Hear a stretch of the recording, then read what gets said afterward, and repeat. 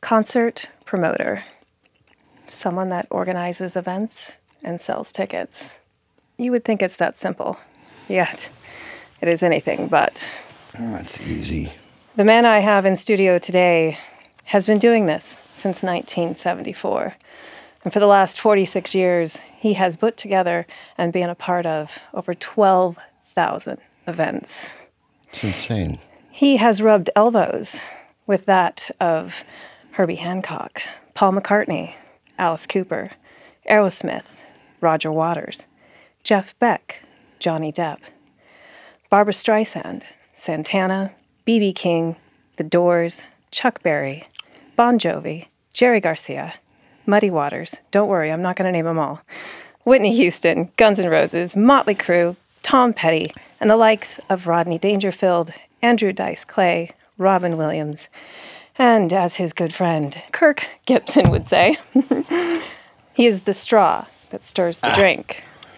He is the man that brought music to the Valley, and he's the man that's going to bring it back. The 2005 Arizona Arts and Entertainment Hall of Fame inductee, Mr. Danny Zalesko. Get ready for the real estate show that takes you across the barriers and into the danger zone. That Bitchin' Real Estate Podcast with your host, Tenacious T. Oh, yeah. This book. Danny gave me a call when I asked him to be on the show. And he said, I have a book that I wrote and finally finished in 2020. And the first thought was, oh, you know, another book. Everybody writes a book and he should do it audio. But when I got the book, I completely understood what you were talking about.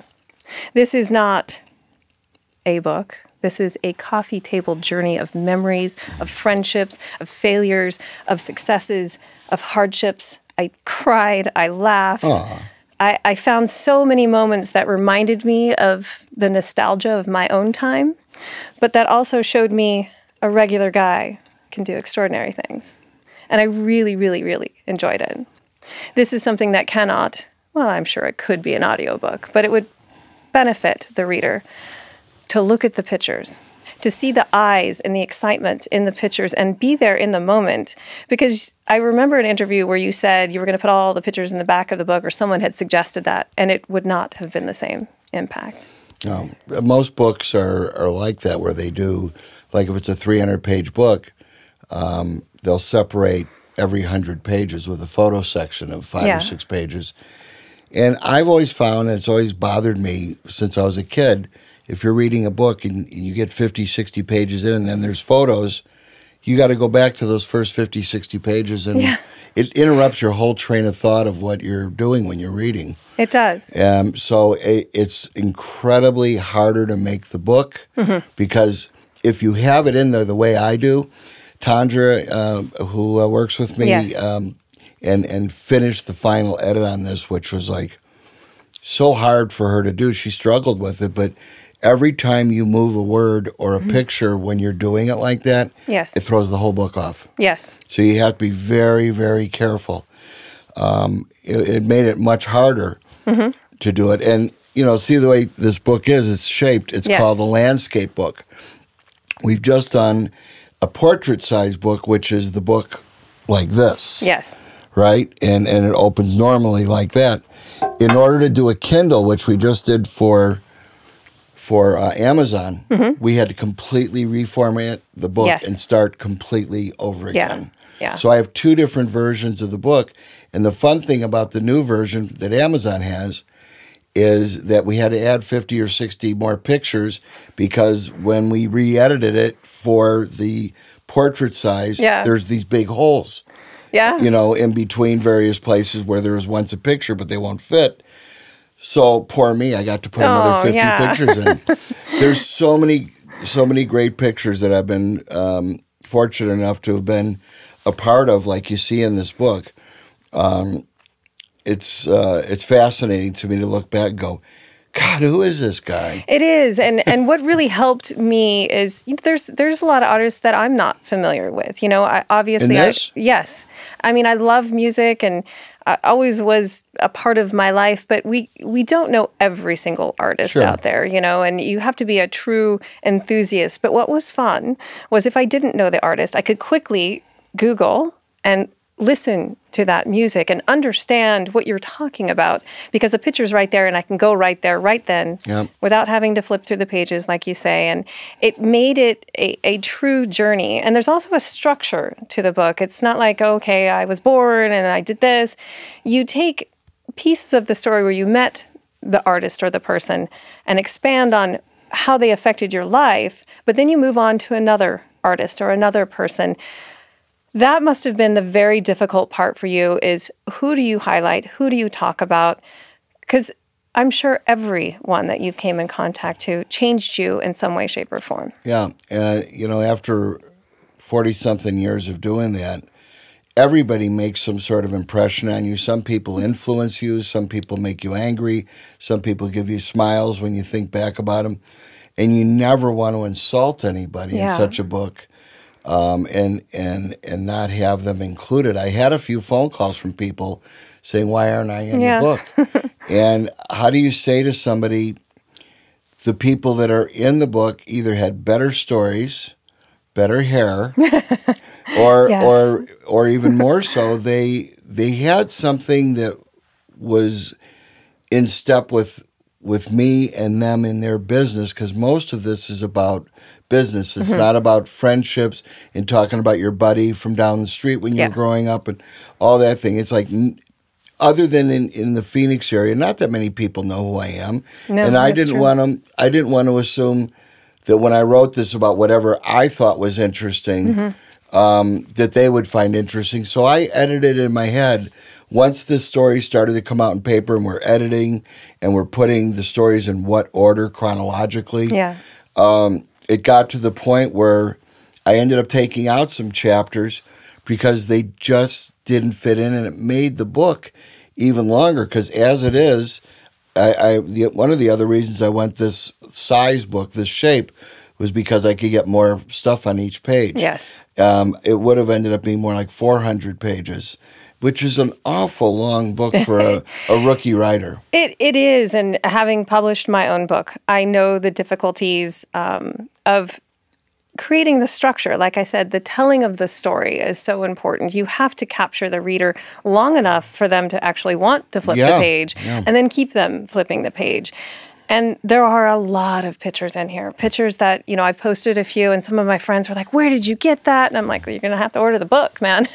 There you go. Yeah, with this one, I would be so happy if I could, break even on the actual costs of printing and the writing and everything that was involved. That would be, to me, a triumph. Yes. Because my whole life is geared about breaking even. It's really about making money. Yeah. And it's also about working with great artists and having great times. And this is like a collection of a lot of those great times. Yes. Way at the beginning, when we were doing this, I decided I wasn't going to use it to get back at anybody who might have offended my poor little self, along the years. And there have been some people there were some really weird, confusing times that I still don't understand how or why things turned out with certain people the way they did. But this isn't the place to figure that out. No. I'd rather stumble on something new ahead of me. Right. So you are a Chicago-born son, a Cubs fan, and the first time I cried in your book was Brian Piccolo. That really struck me because he was young, but he was gracious. He was very gracious to a kid that just wanted to help him make some money off of autographs. And he's like, hey, you should get paid for this too. Can you tell us a little bit about those moments? Well, I met him when he first got out of college. He got out of college in '64, and I was never a big college sports fan because I didn't go to college. And at that point, I didn't know if I was going to go or not. I was only 12 or 13. But I've always been kind of an underdog supporter because I, too, feel like over the years, I've been an underdog too. A lot of kids were taller than me. They ran faster. Their parents had more money. Yeah. I didn't sit there and go, woe is me. I'm short, which I am. So am I. Yeah, nothing wrong with short. This was a way of just growing up with myself in terms of thinking about what happened. What I really enjoyed is exactly what you said. You're a kid, and you're figuring out a way to meet your people, your heroes. And you got to figure out how you're going to belong there, because I've seen so many times where people, they're just nervous, they stumble over themselves, and whoever it is that they want to impress or at least be able to stay a little while longer with, they'll get tired of people that act out. Yeah. And they, people don't do it on purpose. It's normal to get shaky when for sure. you're around one of your people that you've only seen on TV or in the newspaper on baseball cards or something like that. But in Brian's case, I already had an affinity for him because he was the top rusher in the college football league. And he got passed over. Nobody drafted him. Yeah. I mean, he was screwed. And they ended up signing him as a free agent. And it was the same year Gale Sayers came out, who while he was a famous runner already as a college player, when he got into the pros, Piccolo was a better runner for numbers, but Sayers was something magic and special. Brian was lucky he got drafted even the way that he did. And who knew what impact he was going to make on the world? I mean, everybody knows that movie, and I'm so sad that it took him getting this terrible disease and dying at a very young age. That's what it took for him to become a household word instead of the way that he wanted it, which is to be known as a great dad and a great football player. He did get a chance to break some barriers by becoming roommates with Sayers. With Gale Sayers, and that was the first black and white duo. And they used to get after each other. it was just so funny. I mean, and only friends can talk like that to each other. I wouldn't say what they said to each other. I mean, he'd be going, "Hey, Sayers, what are we having tonight?" He goes, "Don't tell me it's watermelon again." That kind of stuff. I mean, just the stuff that guys do to each other. And you go, "No, we're going to have some of that pasta with gravy. We have sauce in our house. We don't have gravy." And they would just get after it. It was fun, And to me, what was special about days like that and things like that is that I was privy to these very private conversations, but they felt good enough about me being around that, they would do them in front of me. And that's when you've kind of arrived, or you made it. And you held that essence your entire life. Yeah. Because there is a reason why you are the straw that stirs the drink. Because you are that guy that anyone can sit in a room with, right? That was fun that Gibby used that in the forward, but that was actually a Reggie Jackson line. Was it really? And he was talking about himself. Reggie's never been known for being shy or not proud of his abilities, but I thought it was a great line. But Ernie Banks, the mayor of the world. We met Ernie, my brother and I. We met him a few years before Piccolo, and we were allowed to go down to Wrigley Field from our suburban home. We were maybe 12 miles away from Wrigley, so it was a matter of a couple of bus rides.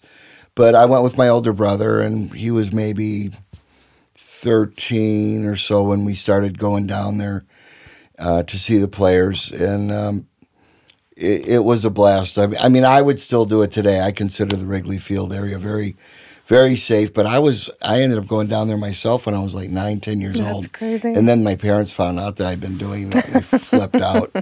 But nothing ever happened, thankfully, and I always managed to avoid any trouble, and I got what I set out for, which was to get a pocket full of cards signed by these people I've been watching. The great thing about those years, 63 through about 68, was this is when the the greatest football and baseball players, as far as I'm concerned, were in rare form. They were out then. That's when they were playing. Now they're older guys. They're older. They're still older than me if they're alive, and they got to be a part of this team during the modern age, as opposed to like a Babe Ruth or a Lou Gehrig. Was very much the olden days and at the beginning of baseball, which were very special times. But growing up in Chicago in the 60s, the whole everything that was going on there, Ernie was a pivotal figure of Chicago. Yes. All from the time I was born, I knew his name. And the fact that I ended up getting to be friends with him was, I couldn't have asked for more. I mean, my brother and Ernie were great friends. Jimmy did publicity for Ernie after Ernie quit playing ball in the early 70s. And we all continued to be friends. And he would call or I would call, and he'd come out for spring training, and we got to hang out.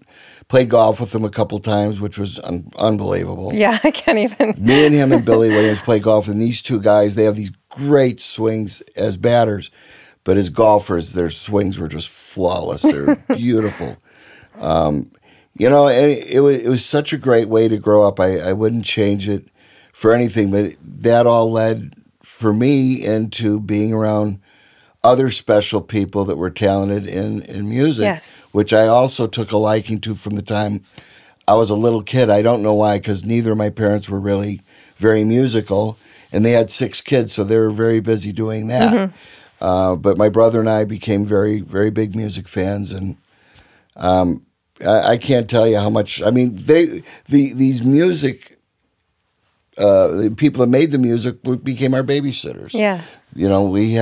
We had great fun listening all the time, and learned how to play drums while we're listening to them, and getting yelled at for turn it down. And, Rumor has it that you can sing as well. I don't know. I'd have to do it sometime for you, and you let me know. But I can carry a tune. Yeah.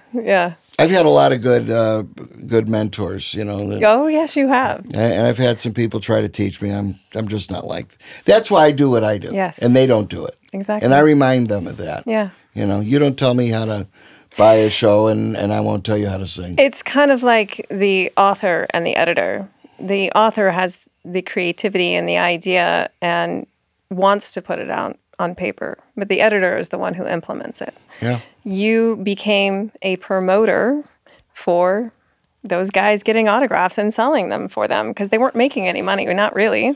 Well, they were making what they made. This was just extra money. This was pocket money for them. And it only happened on a few occasions because, like I had written about in there was a number of times where I'd heard about things and somebody asked, what do you think about so-and-so? Would they be able to do this? I don't know what they're doing. I'm not their agent. I didn't even know the word agent.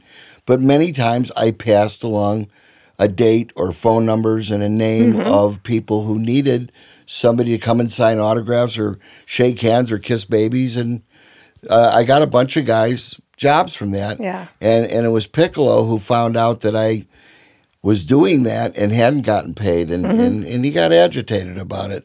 He told these guys, you wouldn't do that if it was an adult because an adult wouldn't be, he would have already made it clear. Danny didn't know how to make that clear.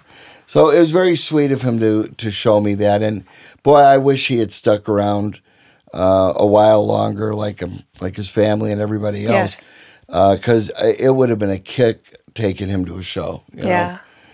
He would have loved it. He would have loved saying, I knew that kid when he was this big. And, I was the one who gave him the idea way back when. Yeah, exactly. Well, what did I create here?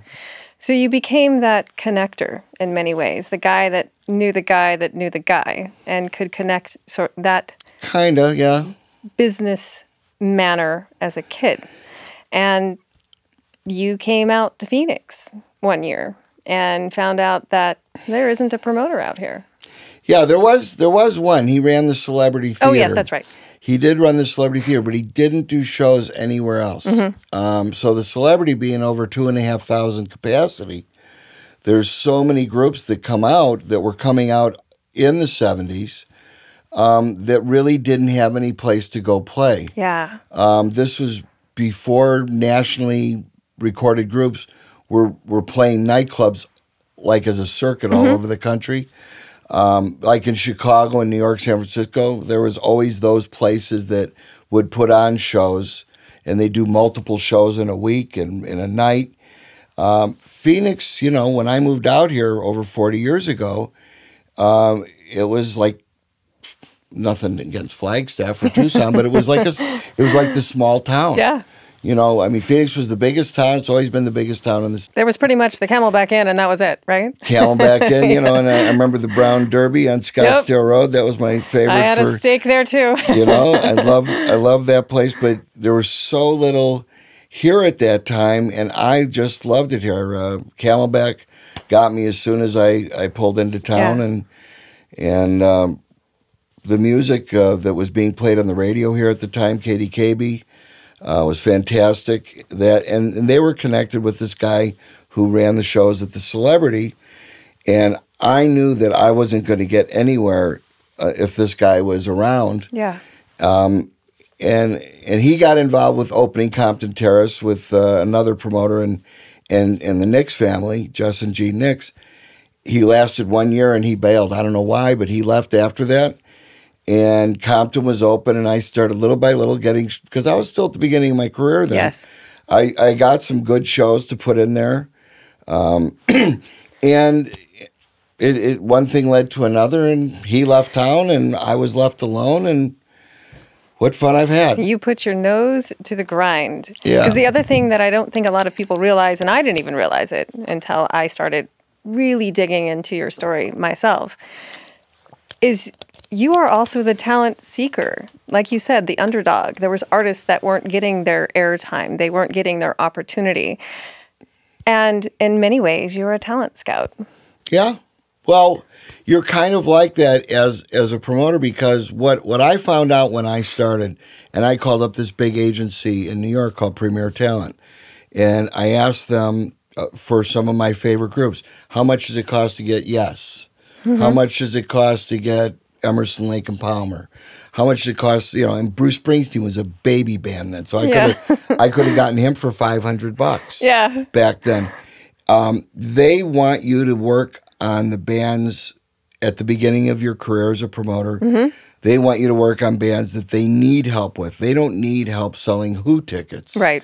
You know, and I didn't have the money to buy them anyway at that point. I had very little money, and you have to do those little shows and show that you can do it and promote and put on the show and get the audience in and out, and everybody goes home safe and they're happy, and you call them up and say, everything went great, let's do another show.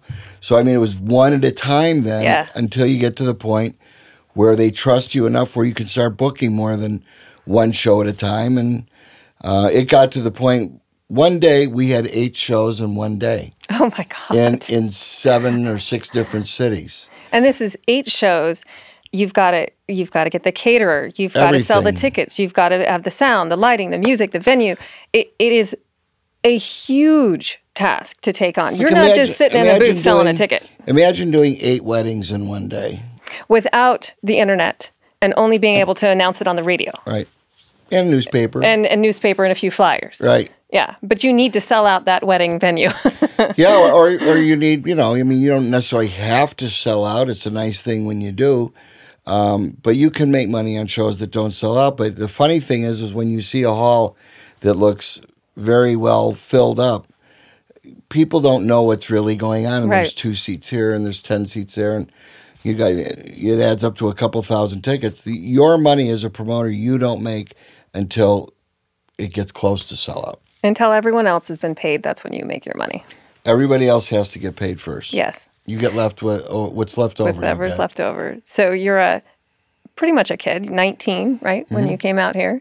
And you're having to come up with your own money, and Jam Productions came into play. Right. Well, my parents and another friend of mine gave me the original stake, which I lost, and I'd gotten a job booking shows at a place called Dooley's in Tempe on Apache Boulevard, where it's now a charter school. It's very sad. I remember Dooley's, though. Yeah. I remember it well. Yeah, it was an incredible place because it brought together national or even world-class bands into our little suburb of Phoenix, and we had a room that was measured against a lot of other rooms around the country, and it was the newest and the best of its kind. Yes. There was a couple of things that I would have done better, like put a bathroom backstage. Oh God, That yes, wasn't. That would have been helpful. So anybody who's using had to use the bathroom, they had to go outside and walk up the walk that went behind the building to the administrative offices, and there was dear there was a Lord. bathroom there. So it was a small hike. It wasn't Yeah. very far, but typically, for any band that of national repute that is playing somewhere, you want to have a place for them to get ready for the show Right. and all that. Wash your hands, relieve yourself, something. But you see, when they built the club, they built the club with the thought of having cover bands. In other words, bands that come in and play other people's music that really aren't named bands, but Right. they're adequate in playing dance music and in creating the entertainment, so they can charge no money for admission or $1 or $2 or whatever. And they play 3 or 4 sets a night of other people's music. So you're not really, fawning all over these bands. They come to work, they do their job, you do your job, sell the booze. Right. It's all Well, about the sales of the liquor and people coming in, and yes. And then I came along and I'm going, well, we need bathroom. Well, what do you mean they need their own bathroom? Well, they're not going to go share the bathroom with all the people. And anyway, the stage could have been a little bit different, but by and large, for the time, it was one of the best rooms in America for doing these shows. And little did I know what it was going to catapult into, but fortunately, I never made such large mistakes that I would be financially ruined. Right. Because that'll stop you from having a good time. For sure. But and you mentioned Jam, which Yes. they were bigger promoters than me at the time in Chicago, and I became friends with them and family. They gave me a very small amount of money to help me fix a gap of where I owed somebody some money and I needed it, and they ended up getting in business with me from that point on. It was 1978 until I sold in 2001. One of the things that I took note while reading your book is there were times when you missed opportunities, or when you didn't, to put in your own words, ask for them or follow up on them. Stevie Nicks was one of those. Mm-hmm. And I think it's a great lesson for any entrepreneur who's wanting to start anything out there, is you have to ask for it. At any time, whether you're just a kid starting or you're far enough into it like I am now, I still have those moments where I'm not 100% sure if I should book a show or not. And in some cases, you could be completely wrong, and really you can get hurt and lose a lot of money. But this was at the very beginning of my career, and I didn't want to get put to the cross before I even got a shot. Right. And the show that I was trying to work on was Buckingham Nicks, which was Lindsey Buckingham and Stevie, who were living together at the time, and Dan Fogelberg and Jerry Riopel, and all three of them I could have got for less than $5,000. Oh my God. All three. And I didn't pull the trigger. And it was just a matter of having cold feet. I was afraid to lose, and nobody anywhere else that I knew around the country even knew who these people Right. were. Yeah. But in Phoenix, we had this dynamite radio station, KDKB, and they're playing each of those bands 5-10 times a day. Yes. So whenever you play an excellent band or excellent music on a commercial radio station and it's good, the repetition is going to get into people's heads just like a top 40 song, and people They want to see it. in this market, people had better taste than they did in many other markets. Yeah. And that's why Phoenix was such a hotbed in the 70s for Billy Joel and Jackson Browne and Bruce Springsteen and Electric Light Orchestra. I mean, there's so many great bands where with that theater, the celebrity, and that radio station, they were magic together. Yeah. And these bands are still big or remain big for years to come, where the shelf life of many bands is no longer than 5 years. Yeah. These guys are still big here, and it stuck. part of why you became as successful as you are is you got a chance to get on the radio and do promotions, promote the bands that you were going to bring on. And word has it you were pretty fun on that radio. Well, there was a guy on KDKB named Hank Kukenboo, and sadly for Hank, I had met him in 72 or 3, and he got some degenerative eye disease, which made him finally at the end blind completely. But while he was on the air, this was happening, and I mean, I was in the studio with him one day. He's doing a show, and he was looking. There's this wall of records where they pulled everything from, and he had his eyes, I mean, this far away from the records. I go, "What is wrong with you?" Yeah. And he goes, "I've got this problem with my eyes. I think it's going to get straightened out, but so far it's really bad." So I started driving him to work on Sunday afternoons, and I guess Hank didn't think that the boss was going to be listening on Sundays, so he liked to go take a nap in the middle of the afternoon. Oh, this is great. And you go take care of it for an hour, Cisco. And so I brought my own records with me, and I call it the English Import Hour, and I brought my favorite records that they weren't playing. I wanted to play music that a progressive rock radio station wasn't playing, which meant I had to go very deep. Yeah. And one day the boss, Bill Compton, calls me up with that voice of God of his, and he goes, "Who is that you're playing right now?" And I said, "That's the new Peter Frampton record," which he hadn't heard yet. He had just left Humble Pie, and he goes, "Very good. Make a note for that. And for me, and I want to get that record." I said, "I'll leave you mine." He goes, "Great." So I left it for him. He called me the next week. He goes, "You do a great job with it." He goes, "I'm sorry, I don't have any openings." I said, "Do you mind if I keep doing that?" Yeah. Because I drive Hank as a favor to him. He goes, "Have at it. It's fine." He goes, "I'm not paying you." I said, "Well, that's not what this is about." He goes, "I know. I can tell. You really like doing it, and you're good. So go ahead." So I did that for about a year. But this was at the very beginning of the career before I started. I was able to buy shows on a daily or weekly basis. And during that time, you also had to work small, little, shitty jobs to make some money. No question. I mean, I actually had a pretty good job. Selling waterbeds. Waterbeds were a big deal in the 70s. Yes, they were. They were cool, man. It's just so amazing that after a period of time, they just completely went out. Yeah. It was no longer. I don't know anybody that has one anymore, and I haven't for decades. Every once in a while in real estate, I'll come across an old house that's got a waterbed, and I'm like, yeah. How long has that water been sitting in that bed? Well, I hope they added their algicide. Right.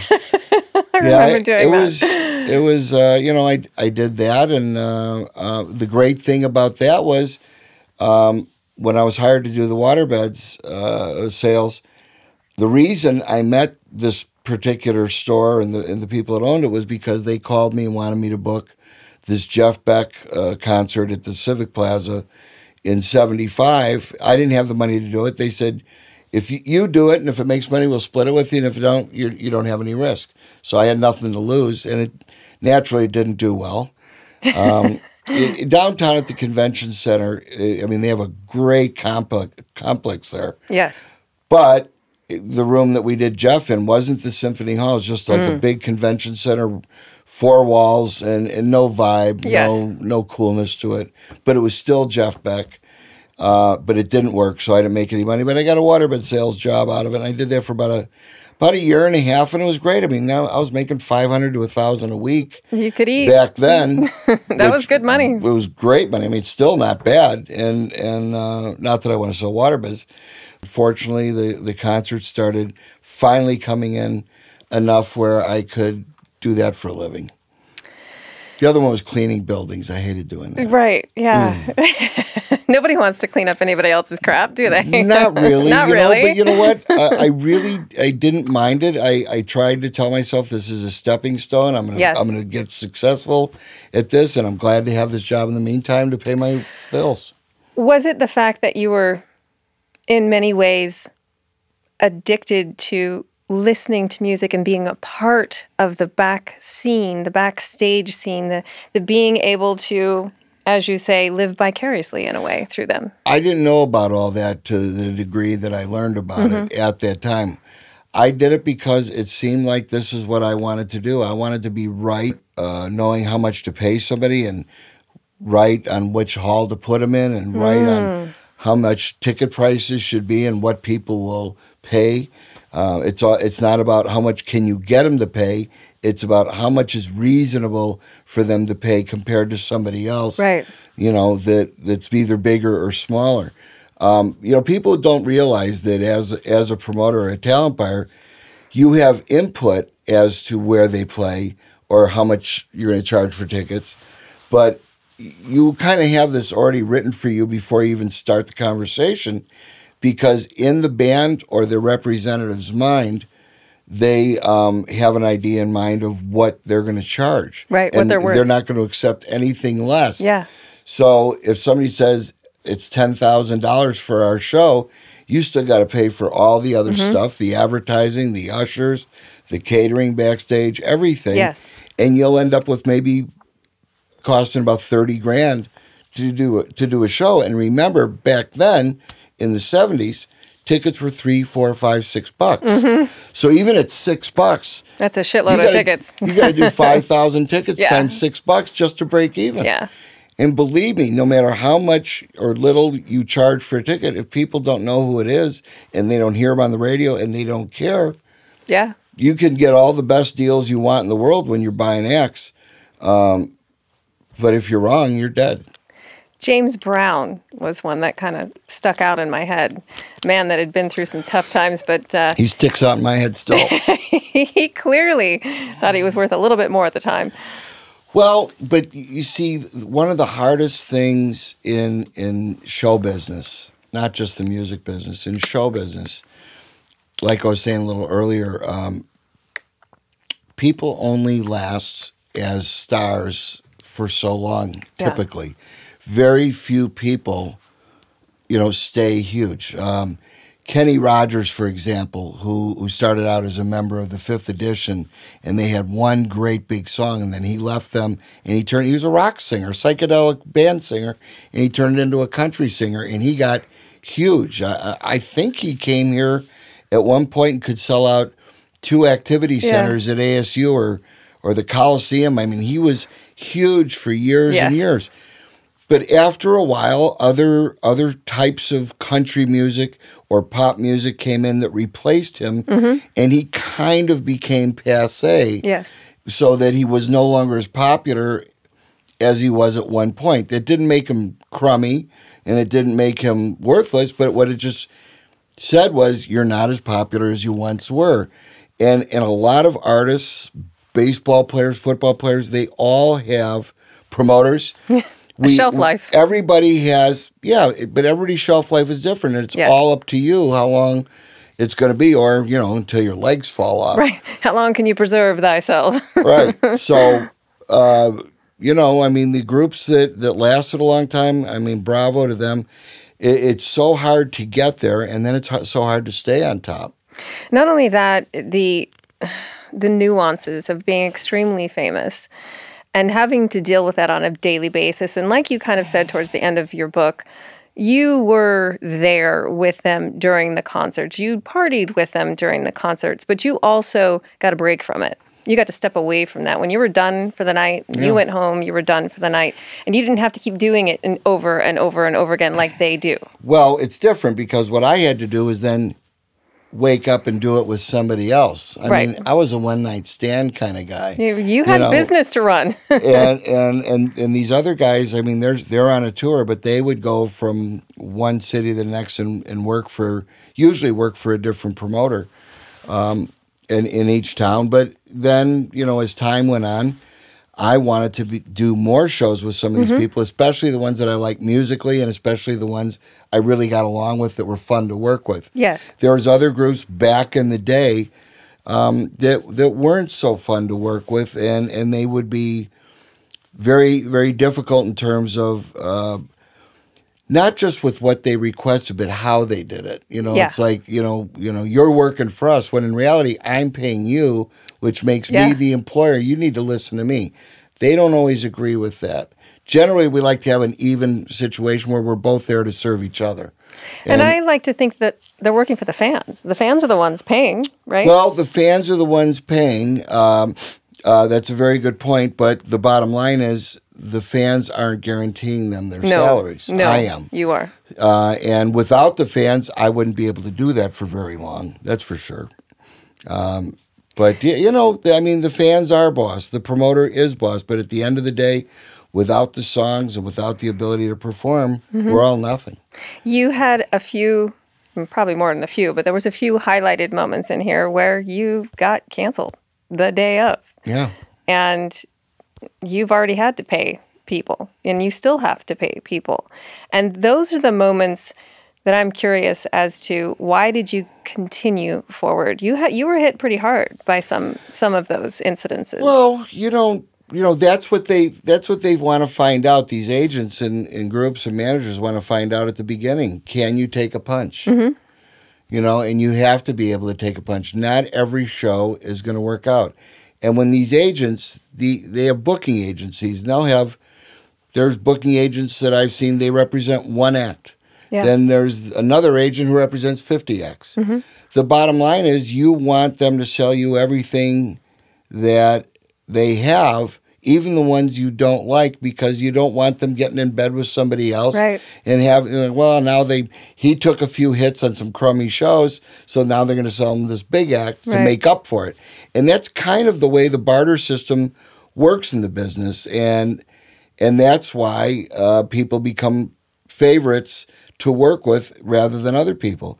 Over the years, I took some hits. I did some favors. Yes. I did some things for people that if it was just this band standalone and I could listen to what they sounded like, or is there an audience here or not for them, maybe I'd take a chance on it. But when somebody says, I got Bruce Springsteen over here and, I'm going to sell it to somebody else who's taking all my crummy shows, unless you take those shows, and then you'll get. It's a very odd system, and it's really not like that anymore, because what happened over all those years is that now, like many other businesses, that it became a conglomerate. Well, conglomerate. I mean, like for instance, when we were kids, there was a corner deli store everywhere you go, a neighborhood, place for your milk and your cold cuts and all that stuff. Then, boom, along comes Circle K, undercutting everything, get everything in one place, and suddenly those people are out of business. Years ago, some people with a lot of money went around and started buying up promoters to try to make it a better business for everybody, but little did I realize that when that happened, the guy that was doing it, that bought me along with all the other major promoters in the country, I didn't realize that he was planning on bundling everybody together and selling it to Clear Channel. That was a really, really hard part for me to read in your book, that hurt. Emotionally, because there is something about that mom and pop store, and that is how you painted this picture of promoters. Through the first 3/4 of your book, you're almost rooting for you to be able to get these artists, because you know what you're doing, and you can put on this amazing show if they just trust you enough to do it. And like you said, you had to put up with the punches, and you had to be taken down, because that's part of the job. And you were able to prove that you were the man who could take it. And therefore, you were rewarded for it with loyalty. Yeah. And then some big dude comes in and sweeps it all up and takes all of that out of it. But he gave everybody a lot of money while he was doing it. He paid for that, and we went along with it. Nobody put a gun to anybody's head. Right. But the thing is, when it happened, we didn't realize what was going on. As far as suddenly you go from being your own boss, you're running your own shop, and now you're an employee, and now, without you even knowing it, you're an asset in somebody's toolkit. Yes. And they put you all together and they sell you to somebody else. I never met the guy. Man, the stories this guy can tell. Stay tuned next week for the rest of my interview with the legendary Danny Zalesko.